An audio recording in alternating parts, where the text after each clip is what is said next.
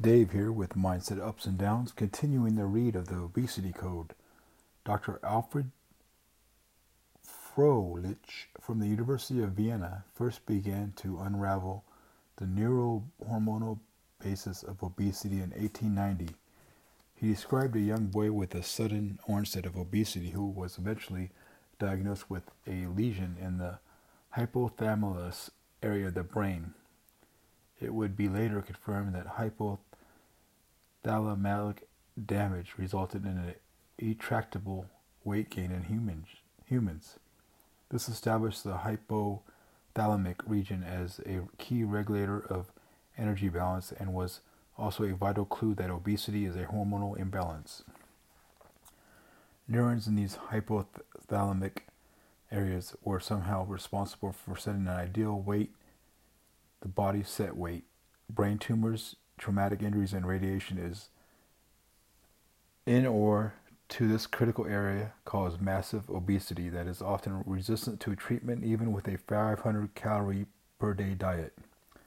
The hypothalamus integrates incoming signals regarding energy intake and expenditure.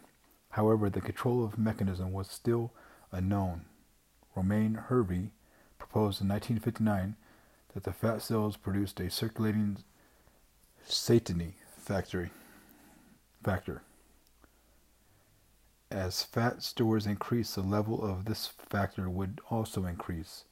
This factor circulated through the blood to the hypothalamus, causing the brain to send out signals to reduce appetite or increase metabolism, thereby reducing fat stores back to normal. In this way, the body protected itself from being overweight. The race to find the satiety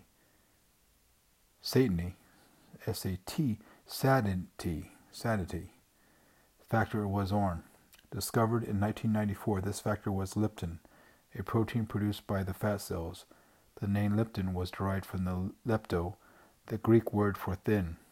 The mechanism was very similar to the proposed decades earlier by Hervey. Higher levels of fat tissue produce higher levels of leptin, traveling to the brain. It turns down hunger to prevent further fat storage. Rare human cases of leptin deficiency were soon found. Treatment with exogenous leptin produced dramatic reversals of the associated massive obesity. All right, that concludes today's read of the Obesity Code. Today was a good day. I spent the day off today, and I hung out with my daughter whose birthday was today, so that was a good day. Anyway, I'm going to call this a short thing because I have to get back out there to my daughter, but I just want to get on here and do a quick read today.